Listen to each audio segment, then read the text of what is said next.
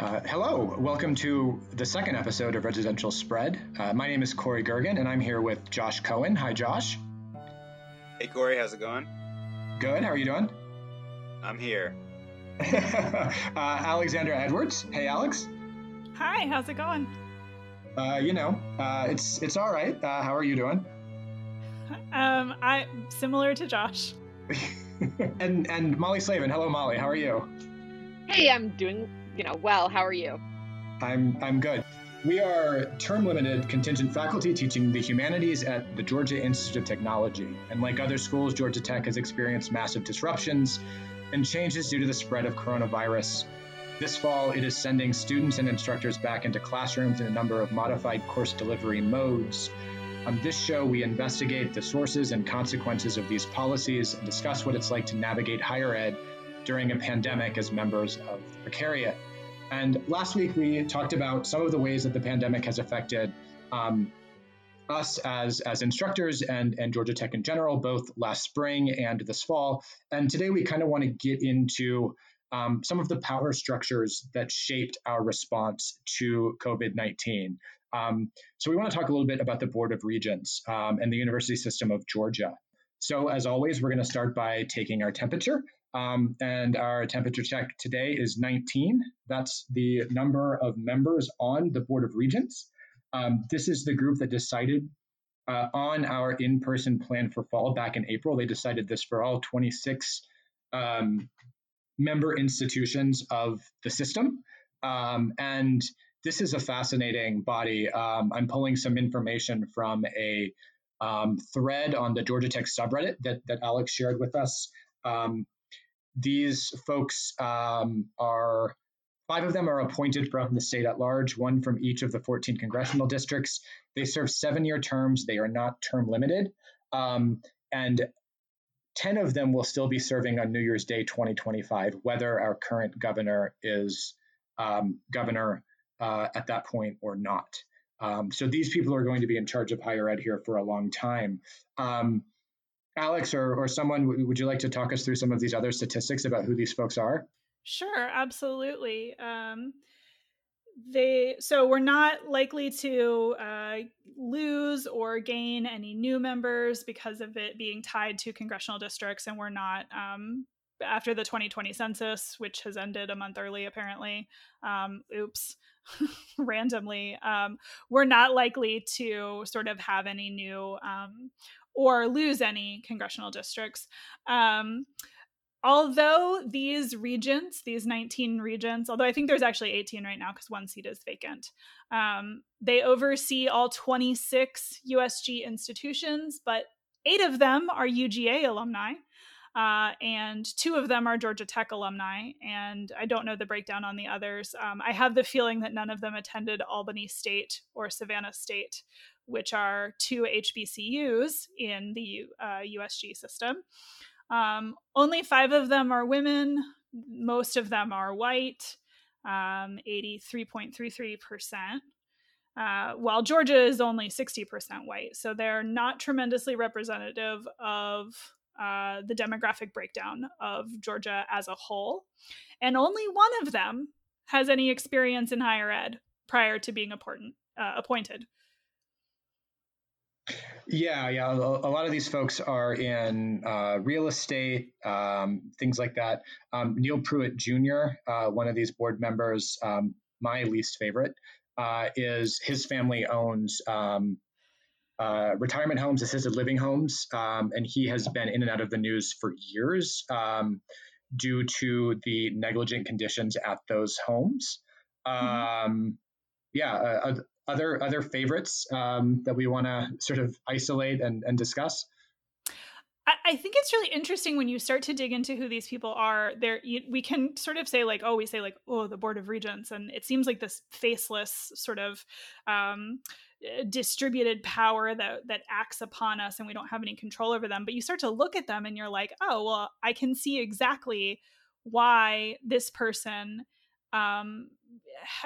through cronyism and through sort of political favors to governors, has been appointed to the Board of Regents. So, for example, the chair currently of the Board of Regents, Seshan Shailendra, he is the CEO of a construction company, contracting firm that does business with the state, building institutions of higher ed, building buildings for colleges.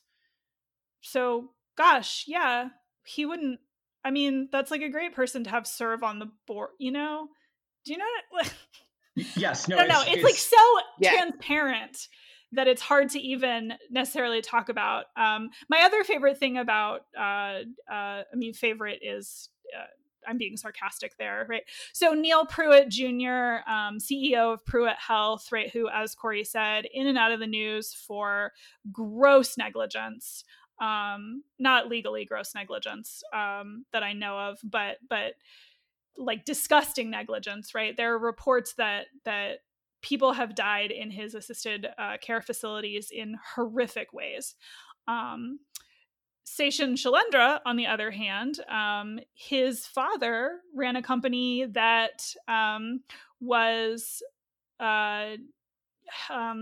sued for a $100 million Ponzi scheme in which the suit alleged that the father, Daddy Shailendra, and most of his family were just spending investor money like it was their own. So these are the kind of people, right? We have to shout out Cade Joyner as well, because in what is my favorite detail, the company that he founded is called ShredX Secure Document Destruction, which is just a perfect service to have available. It's a little on the nose, but and he even looks a little bit like Cousin Greg from Succession. You get that vibe from the glint in his eye. But ShredX is the largest, or one of the largest, independent shredding companies in the Southeast. So that's synergy right there. You got some members producing documents that definitely need to be shredded, and you got another guy who's there with the shredders. That's just efficiency. I mean, that's just a one-stop shop. That's right. Yes, it's very efficient. Also, I am not a Georgian, but I did go to high school in South Georgia, and I don't know where Cade Joyner is from, but that's the most South Georgian name I've ever heard in my life. Oh, it really is. Oh, it's Cade so Joyner, is. it just what a name. Yeah, and the one vacancy that Alex you mentioned, I believe is that's Dean Alford's seat. Is that correct? Mm-hmm. I think so. Dean yes. Alford resigned his seat in disgrace because he also has been wrapped up in a number of seemingly illegal money schemes. There are a number of investigations around the ways that he has been raising and spending money around central Georgia. I thought he had been found guilty of those. We'll check and we'll put the true story in the show notes. Which hopefully will also include the image of this man who just looks more like a cartoon villain than any human person I've ever seen. Okay. Any other last minute dunks we want to do on any of these guys? There's also a woman who runs a charter, like a religious charter school, right? So there's that. There's always a charter school person. She's the only one I know anything about, and she seems real sketchy.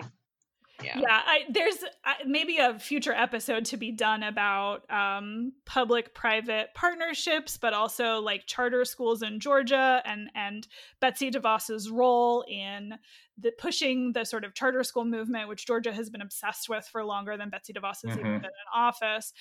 So it is interesting to me that she is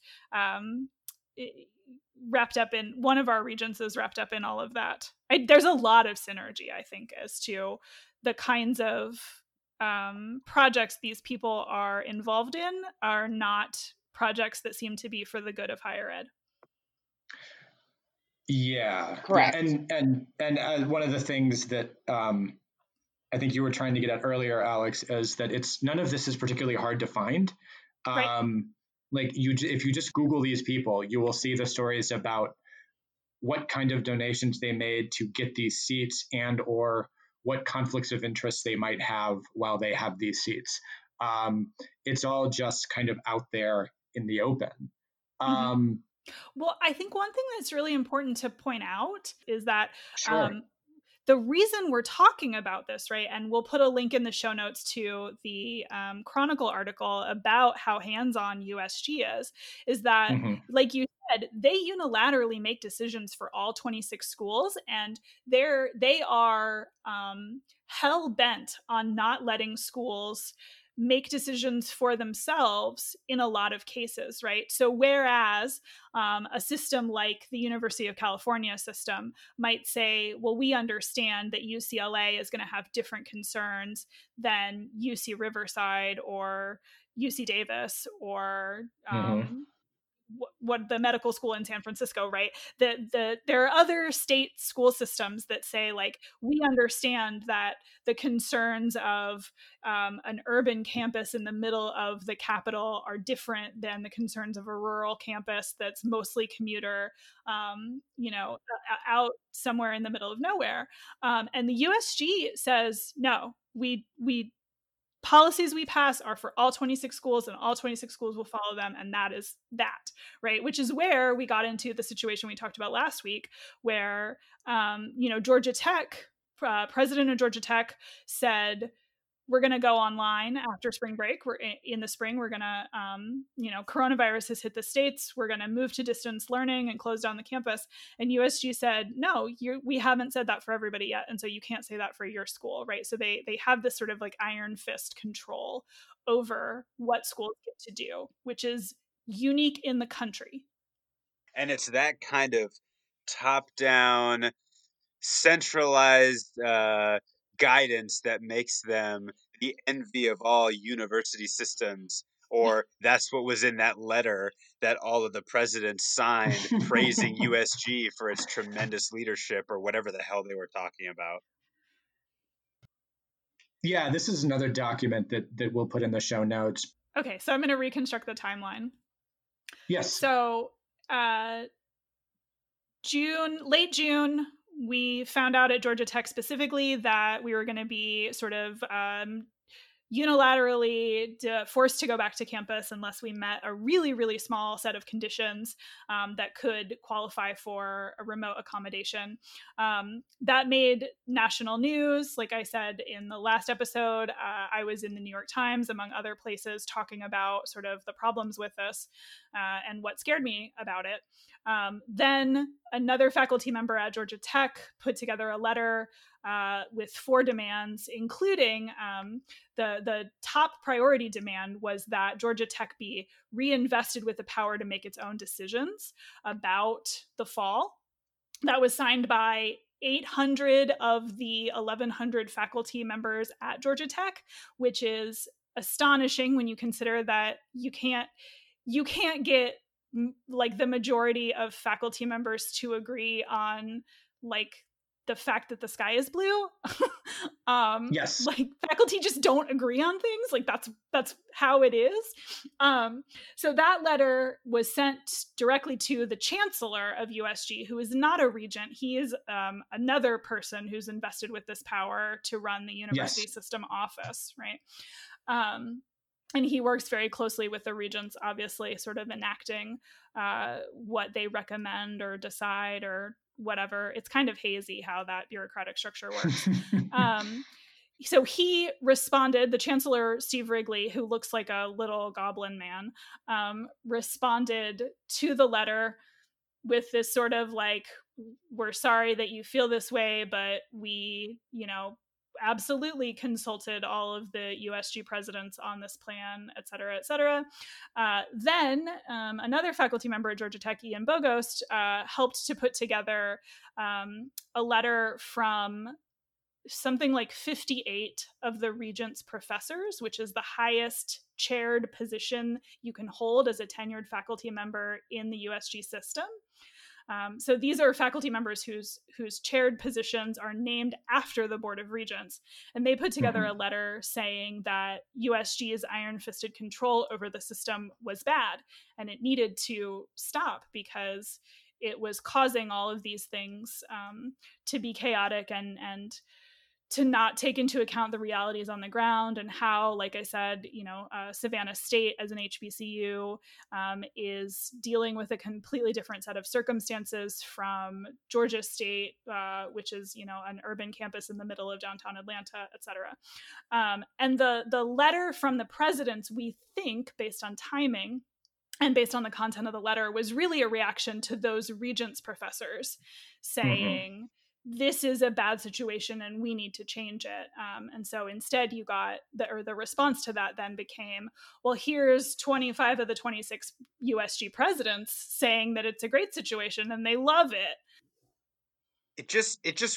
That letter just reads like, it just reads like feudalism, where like you just bring out all the vassals and they have to like swear allegiance to like the local lord. Like, it's so obsequious, and just like, we've had amazing conference calls, and good thing the USG is here to give us such great ability to coordinate with each other. Like, look, you're not coordinating the first day of classes. Like, whatever happens at UGA and Georgia State and Georgia Tech and these other schools, you're not doing that together. Like, there's a lot to say for shared resources and shared brain power, none of which they're really availing themselves of. But you don't need to have some conference call to decide like the logistics of your own campus. It's not really helpful. And the whole thing just reads like,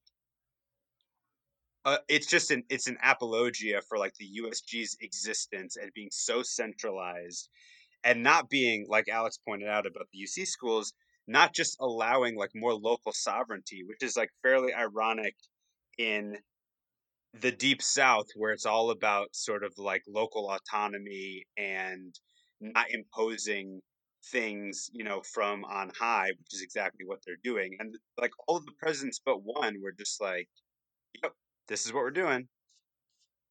Yeah.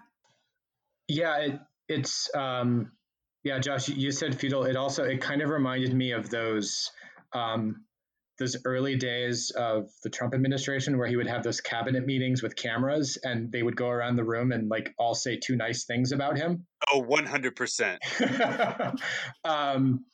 Which, I don't want to get into like an argument that this is all Trumpian, but like in that way, it did kind of make me think of that. But the other thing that I keep coming back to is that, as silly as this letter reads, and like it begins with this absurd sentence about how their priority is the health and safety of faculty, students, and staff, right? And then goes on to like claim that it's doing that by putting us all back in classrooms. If its purpose was to disrupt that unity that caused 800 of us to all sign the same letter, it succeeded, right? Because I haven't seen that kind of movement since. And I think the reasons why are sort of more complicated that we can get into in this episode, and maybe something we can circle back around to. But I don't feel that level of solidarity across different levels of the faculty that I was feeling then. I don't know if you all have different thoughts on this. I think that it can be difficult to see. And I think that one of the things that has been really atomized is the ways that faculty, students, and staff interact with each other across campuses. But I have seen still quite a lot of solidarity. And there's a lot of, it's sort of difficult to wrangle so many little Davids trying to fight Goliath, right? Yes. Get that image in your mind there. I do still think that there is solidarity, but I think that it can be really difficult, particularly as the clock kind of winds down to us really just like having to show up back on campus. And unfortunately, we all still have to like do our jobs, and that kind of I think there was a moment in early July where we were into the summer, or ostensibly our summer vacation, quote unquote, where we all had a lot more time to be sort of doing the activism stuff. And now, as we're in August, it's kind of getting to be like, well, I have to make a syllabus, you know what I mean? Like I have to go back to doing the real work, the work that we get paid for. But I don't know. I will say also, I think the other thing that kind of maybe caused a hiccup in the momentum of the solidarity across the 26 schools is, of course, one of the demands and one of the things that we've been fighting from the beginning was that USG refused to let anyone mandate masks on campus. And so that was the thing that the demand that they met in early July. They suddenly said like, oh, actually the CDC has put out new guidance, and they hadn't, but they just lied. And so the CDC's put out new guidance, and we're going to expand the list of high risk medical conditions that can get accommodations. And they now say that we should do masks. So we're going to do masks. And they will never, ever say that it was the political pressure of so many people coming together in unity to push them on these things. But that's definitely what it was. Right. Yes. I do think that, and we're recording this early, so by the time it goes live, we might have already seen some of the consequences of this. We did just get another kind of trove of documents from open records requests that shows some of this behind the scenes machinations and some of the reasons that USG has been making, the decisions that it's been making. And I think that we might see another sort of push of solidarity and concerted effort to expose what USG is doing here. And it actually weirdly sort of comes back around to some of the topics that we've been talking about with the chair of the Board of Regents, who is a real estate construction contractor, and even Trump himself, who is a failed real estate mogul, which is that one of the things these documents turned up was that in May, a company called Corvius that USG contracts with to manage housing on 9 of their 26 campuses, sent a letter in May threatening legal action if the Board of Regents did anything to discourage students from coming back to campus in the fall. And so we can see there, I mean, the document itself is there's nowhere where someone says like, well, gosh darn, now we have to just demand everyone go back and be in person. But that is essentially the effect of it, right? You look at the timeline and say, in May, this company said like, we're going to sue the shit out of you if you discourage students from coming back to campus. And then just a couple of weeks later, USG releases their sort of guidelines for what the strategic plans for fall are going to be. And they tell all 26 campuses, faculty who are set to teach in person or hybrid cannot shift their classes to remote. And we will open dorms and we will start the semester on campus. And that's the plan you're going to develop first, right? Yes. Yeah. Yeah. Josh, anything else to add? Nah. Okay. Well, we're going to keep an eye on this stuff and we'll be back with more. Before we go, Alex, did you want to plug your reading group? Absolutely. Yeah. So one of the things that's come out of this, I think, is that I need to do a lot more studying about what we call the neoliberalization of higher education, and to kind of delve into the scholarship of critical university studies, which turns the sort of critical apparatus that we develop in higher ed back on the structure of higher ed. So I started a reading group. You can find out more about it on my Twitter. We'll put a link in the show notes to where you can sort of go. But basically, anyone who's interested in doing the reading can do the reading. I'm providing the reading for free. We'll do like an article or a book every month, and then we'll get together and we'll chat about it and see across the country how we can see this stuff playing out on our own campuses. And our first month's reading really gets into the sort of Betsy DeVos privatization drive of this charter school plus public-private higher ed partnership kind of thing. So it's going to be really timely, I think. And hopefully, if not fun, it'll at least like give us a place to vent about how much this all sucks. At this point, I find a semi-productive place for my rage to be fun. So I'm in. Awesome. Yeah. So we'll put it in the show notes if you want to join us. Everybody's welcome. Definitely. Okay. Thank you all for having this conversation. And we'll be back next week with more about Georgia Tech, COVID, and higher ed. Yeah, thanks. Thanks. See ya. Yeah, thanks everybody. See you next time.